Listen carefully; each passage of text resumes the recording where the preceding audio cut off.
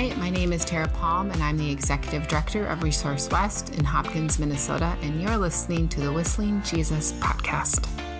Welcome to the Whistling Jesus Podcast, a show where we talk with community members from the Hopkins and Minnetonka region about people, community, and vocation. This podcast comes to you from Shepherd of the Hills Lutheran Church in Edina, Minnesota, in partnership with Augsburg University and the Riverside Innovation Hub in downtown Minneapolis. My name is Deacon Brian Henning, producer of this show, and I'm joined by the host of this show, Senior Pastor Scott Searle. In this episode, we sit down with Tara Palm, Executive Director of Resource West, who talks about the work of Resource West and the need for holding space for conversation and how she finds the rest needed to do her work. Why don't we just start off by having you tell us a little bit about what Resource West does and sort of your role as the executive director. Resource West has been in the community for 26 years. We are birthed out of the Hopkins schools as a way to support families with some of their instability. So where it started, the children youth programs, the school supplies, the winter gear, and the gifts.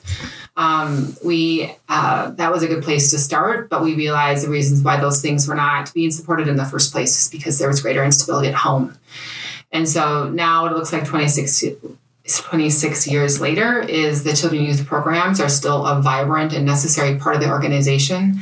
But we have since added staff to be able to support housing instability, employment instability, transportation, all the different basic needs that we all need to do well in life. So whether that is a phone call, a quick conversation in the office, an email exchange, we have a Spanish and Somali speaking social worker that walk alongside individuals in the community to be a part of their life and try to figure out what the next step looks like. So my work at Resource West is, it is many things. I work to provide leadership.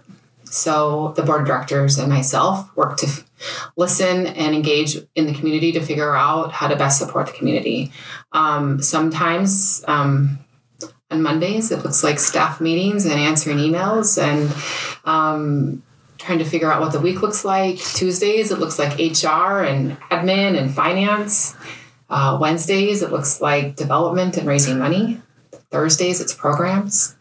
And then Friday, it's strategic development and planning. So do you really have it sort of segmented out in those kinds of intentional buckets like that? Have you sort of systematized your work that way? I have, because I felt like I was losing my mind and I was getting distracted. And I felt, because there are certain, like, not one person is really amazing at all of those things.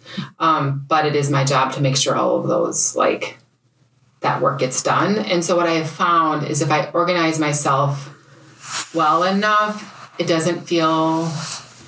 feels like I can be more strategic with my time and spend more time doing the things that I am wired and better positioned to do.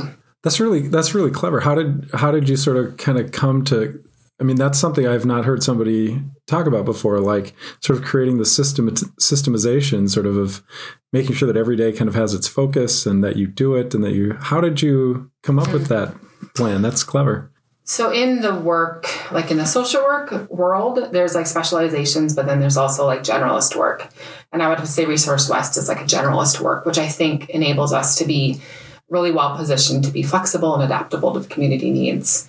But what I see oftentimes as generalist is like you're so needed and it can be so vibrant, but I also feel like sometimes generalists are dulled because you spend a little time doing a lot of different things. And so I noticed that because of a small organization, I found that my work was patterned that of like, I do a lot of things pretty like good. And I'm not necessarily in the like, how do I want to say this? I'm just not a perfectionist by nature. And I find myself really my anxiety and my mental health spiraling if I feel like perfect or like really always hitting out of the park is the measure. And I think that most of the time, good enough is actually good enough. And I think it's a better use of resources.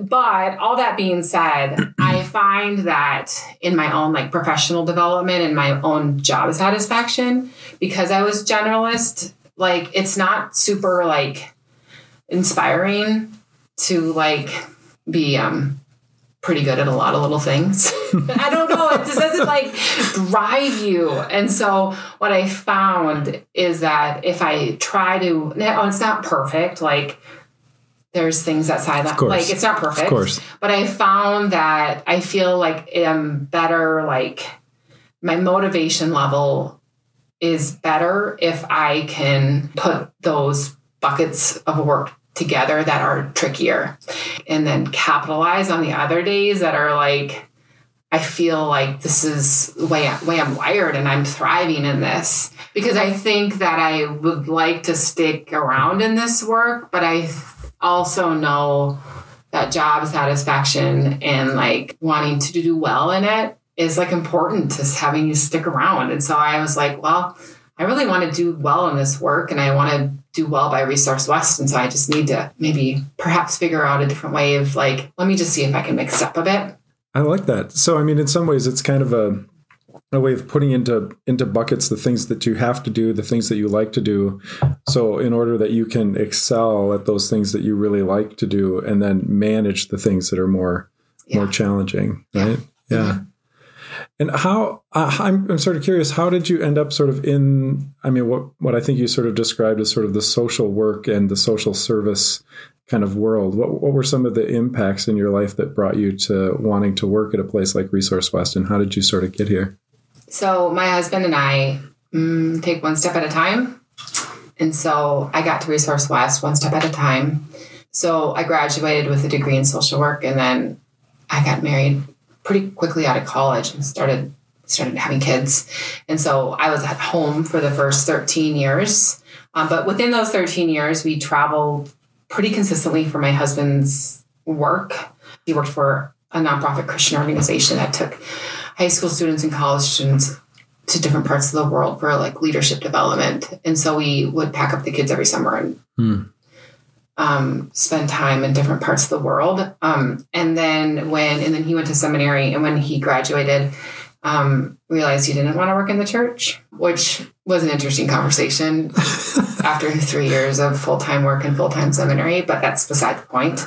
But then we did land in India for 3 years to work alongside an NGO that came alongside women that, young girls and teens and women that were caught up in human trafficking. So we were there for 3 years. And in that time, so like the nonprofit youth work that we were a part of, and then going to India and working with volunteers and young girls, I think always in that like orb of, even though I wasn't working full time, it was still part of the ethos of our life. I remember when I was the second year of college, I was in Guatemala, and I remember having this moment and really saw that part of my work on earth was about helping maybe certain groups of people see other groups of people. And that has always been a consistent thread through the early part of like our adulting in 20s and 30s. And then when my number 4 went to kindergarten, I was ready to start work outside the home, and through a network of friends, found Resource West as a professional home for the last 6 years. When we came back from India, our like dream life was not in Minnetonka, Minnesota. It felt really different than all of the other homes and all the other places that we have lived. Even though it felt unremarkable to live in one of the like wealthier cities in the state, I felt like we consistently have been a part of people's lives that look a lot different than ours.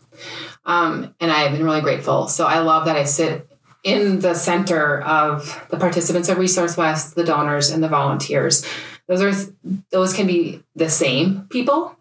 It can also be very different people. And I think one of the trickiest things that we have, or trying to figure out how to navigate this life together with, is helping each other see each other and see value, and that know that we are all created differently, but we are all uniquely 100% the same value. And I think that's where some of the things that we like get a little tripped up in is seeing each other and trying to make judgments on value, which is never our place in life. That's really interesting. So I'm wondering sort of about, because one of the things that you sort of, two things struck me. One was the international component of being with people who are different.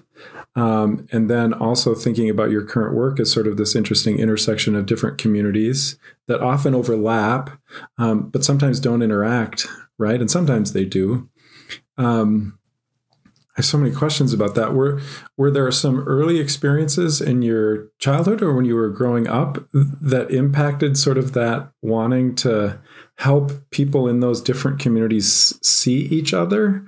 Or sort of where does that come from, right? Because I mean, that's a pretty unique perspective to think about how we engage with the world, right? Is sort of helping each other see each other, especially sort of given that international background and then now living in sort of a very white, wealthy Western suburb culture. Were there things in your childhood or something or in your adolescence that sort of helped drive that? Or was that something you came at later, sort of as you were talking about having that moment in school? Well, I grew up in Bemidji, which is not as maybe diverse in the amount of different languages spoken or the amount of different people that from different backgrounds. I feel like it's a little bit more similar, but one of the things that I did feel like we observed as a family and as a community and the faith community that I grew up in is like we like generosity was always like right at the center of everything. And so I think that was a helpful platform of like, whether it be generosity of spirit, generosity of kindness and care and love. And so I think that was a good platform to go to like step off of. I think one of them, I don't know if you're familiar with the Enneagram. Mm-hmm. So I don't know a lot. I know not just enough to be dangerous, but I think one of my wirements and like the type that I have found myself spending the most time in is like a 9. And so like, I think one of the ways that I'm wired is that like, I really can easily see a lot of different people's point of view and like where they're coming from. And so I think it's a part of some of my wirement. And then I think when I was in college, I was drawn to like the mystics and people that would like hold space for like mystery and like also trying and hold space for curiosity and question. So I think I was just drawn. I was drawn to reading. So I feel grateful for the early spiritual mothers and fathers in my life that helped like in those early formative years, like build up different parts of who I am. I can't really take credit for anything other than just noticing and engaging in what was interesting to me. Yeah.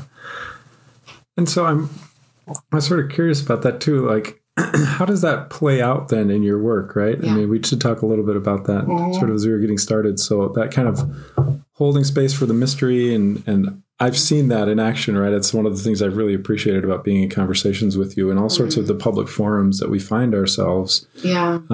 Because these days it's really easy we get so polarized so quickly. Yeah. Right. And there's not often that sort of gap in space. And you do that really well. I think like in like social work, which is really at the heart of what we do, of just like we're listeners to people's stories. And there's like, we take great strides to name our biases as we're listening and as we're debriefing after perhaps harder conversations. And I think a part of the trickiness of our civic life right now is like naming other people's feelings and experiences. And like, that's never up to us. That's theirs to name. One of the things that I've been reflecting on, right? So, I mean, the pastoral role and the social work role and sort of the church role have so many different overlaps, right? Totally. They're definitely intersecting. And yeah. I think one of the things that's been challenging is to recognize, and not that I think we can have a full conversation about truth, but in relation to community and to our work that we both do, one of the challenges that I think you named is listening to people and believing that their worldview is both coherent and they believe that that's actually the way the world works. And without sort of having to either adopt it, right? Or believe that that's true for you without sort of invalidating their experience, right? That's 100%. Really hard right now. Mm-hmm. Right. And I would think even when you're dealing with all sorts of different, right, all the different communities in which we're intersecting, whether that's donors or clients or staff or sort of the general public that comes in to volunteer, right, we're all individually walking around with these different worldviews, which is so interesting right now, because in some ways they're being exposed in a way that maybe they haven't been before. Mm-hmm. Does that sound, I mean, is that kind Totally. Yeah, you really summarized it so well. Like, because I think that's a part of it is just like, I think it is tricky to practice, but I actually think once we practice it, we get better at it. And it doesn't take us, it always wipes me out when I'm if I'm in a community conversation, especially when there's a million different voices, I feel like exhausted afterwards. I think sometimes we don't realize on how when you have to hold space in a certain position for a long period of time, if you're holding space for a long period of time, it is exhausting. But I do think though that like I continue to lean into the fact or my own posture of like love actually looks like spaciousness. And so like the wider and deeper and bigger you can make it, like it's still painful, but it's actually like, it gets, I don't know. I don't mean to make it simplified, but it gets easier. Yeah. Because you're just like, oh, I actually don't have to spend energy of my own self trying to figure out if you're right or not. I can actually just like, yeah. It's okay. It's okay. Like, I don't, there are some fine lines, like human right. Like there are some areas that you do need to like practice of like, no, there is a space for space for that actually isn't good. So there are areas that are not good and that you do need to take a certain line of like boundary line. But I think there's like so much of the world that we can just be like, that's great. There's mystery and it's gray and it's okay. Yeah. It's okay. Yeah. Yeah. I really appreciate that it is exhausting, right? Because in so many ways, right, like holding your brain open to allow that is like, it takes work, right? Mm-hmm. It's not easy, right? So I think one of the illusions that we often think is the community is just like, it's just great. Well, no, it isn't actually, right? It is a challenge because you're always bumping up against somebody who sees the world different, which often has something to do with our identity. Totally. Right? And that's when it gets challenging and we start kind of fighting each other for it, right? And holding open that space to sort of listen and then actually be okay with somebody takes a lot of energy. Mm-hmm. Totally. Sort of related to that, I'm kind of wondering then, one of the things that obviously churches are interested in is rest or pausing. Every time you ask somebody, how are you these days? The first answer is almost always, I'm busy, right? Which I'm always curious to want to know what that means, right? Is that because of the pace and the hecticness of life or whatever? But so I'm sort of curious, do you find places to pause? Do you need that? And sort of what does that kind of look like for you? Is it like do you have a practice or is it, I don't know. I'm curious how people do that, right? And how that then impacts sort of the day-to-day kind of things. So like one of the things that I think is the Sabbath and like when Israel needed to take a break and observe the Sabbath, I think one of the things that they were doing was saying like, actually, we work in another system. we don't work in capitalism. We work in the system that is different than that. And it's like an acknowledgement. A pause is acknowledgement of like, we acknowledge and we're a part of the systems, but we are not going to help move the system along. We're not going to help generate all the time. We're going to let that sit for a while and we're going to observe something different. And because I think that's one of the trickiest things about rest is like what we agree to make our idol. What I think it does, it acknowledges that there is something bigger out there. And so what that does, that rest is a refreshment in saying, I'm going to get off the treadmill. I'm going to jump off for a while. And I'm going to say, thanks, but no thanks. And I'm going to observe something different. And I'm going to rest, because if working like capitalism 7 days a week doesn't work, actually. I think there's this, I think you want to think it does because you think that's the only way that progress is made. But I actually think by like taking a rest and taking a break is really important to acknowledging to the world and yourself that there's other things out there. I think some of the hardest work to identify what kind of rest I need is trying to like peel back of like, what kind of rest do I need? Because I think that's a part of the work in this, because I don't think not one kind of rest rejuvenates me. So like if I'm feeling like I've worked just like if I've only done like work stuff a lot and not necessarily like physically exhausted, but I need to be creative in other ways to make my work feel less worky, is I get in the kitchen and I start cooking. And I often find that if I start cooking other parts, then I feel like the worky work feels like less. When I say that, I feel locked up in it. What I feel like happens when I like work on something different and being creative in different areas, I feel like it unlocks some things. And it helps me get back into Monday less locked. A very special thank you to Tara Palm for her thoughts and conversation. I loved at the very end of her comments when she talked about rest being a statement that we do not belong to the system of capitalism, but in fact belong to an entirely different system altogether, and that we need to unlock ourselves so that we can be the best we can be. Definitely some interesting thoughts there all around. What stood out to you? We'd love to hear what you are thinking about today. Feel free to email us at whistlingjesus@sothchurch.com. We're looking forward to our next podcast, which will be released in the beginning of March. We will be sitting down with Peg Keenan, director of the ICA Food Shelf, to talk to her about how she understands people, community, and vocation. Be sure to subscribe to our podcast and turn on the notifications so that you know when we release our next episode. And please share our podcast with your friends and family so that these stories can be told to the whole community. Thanks for listening.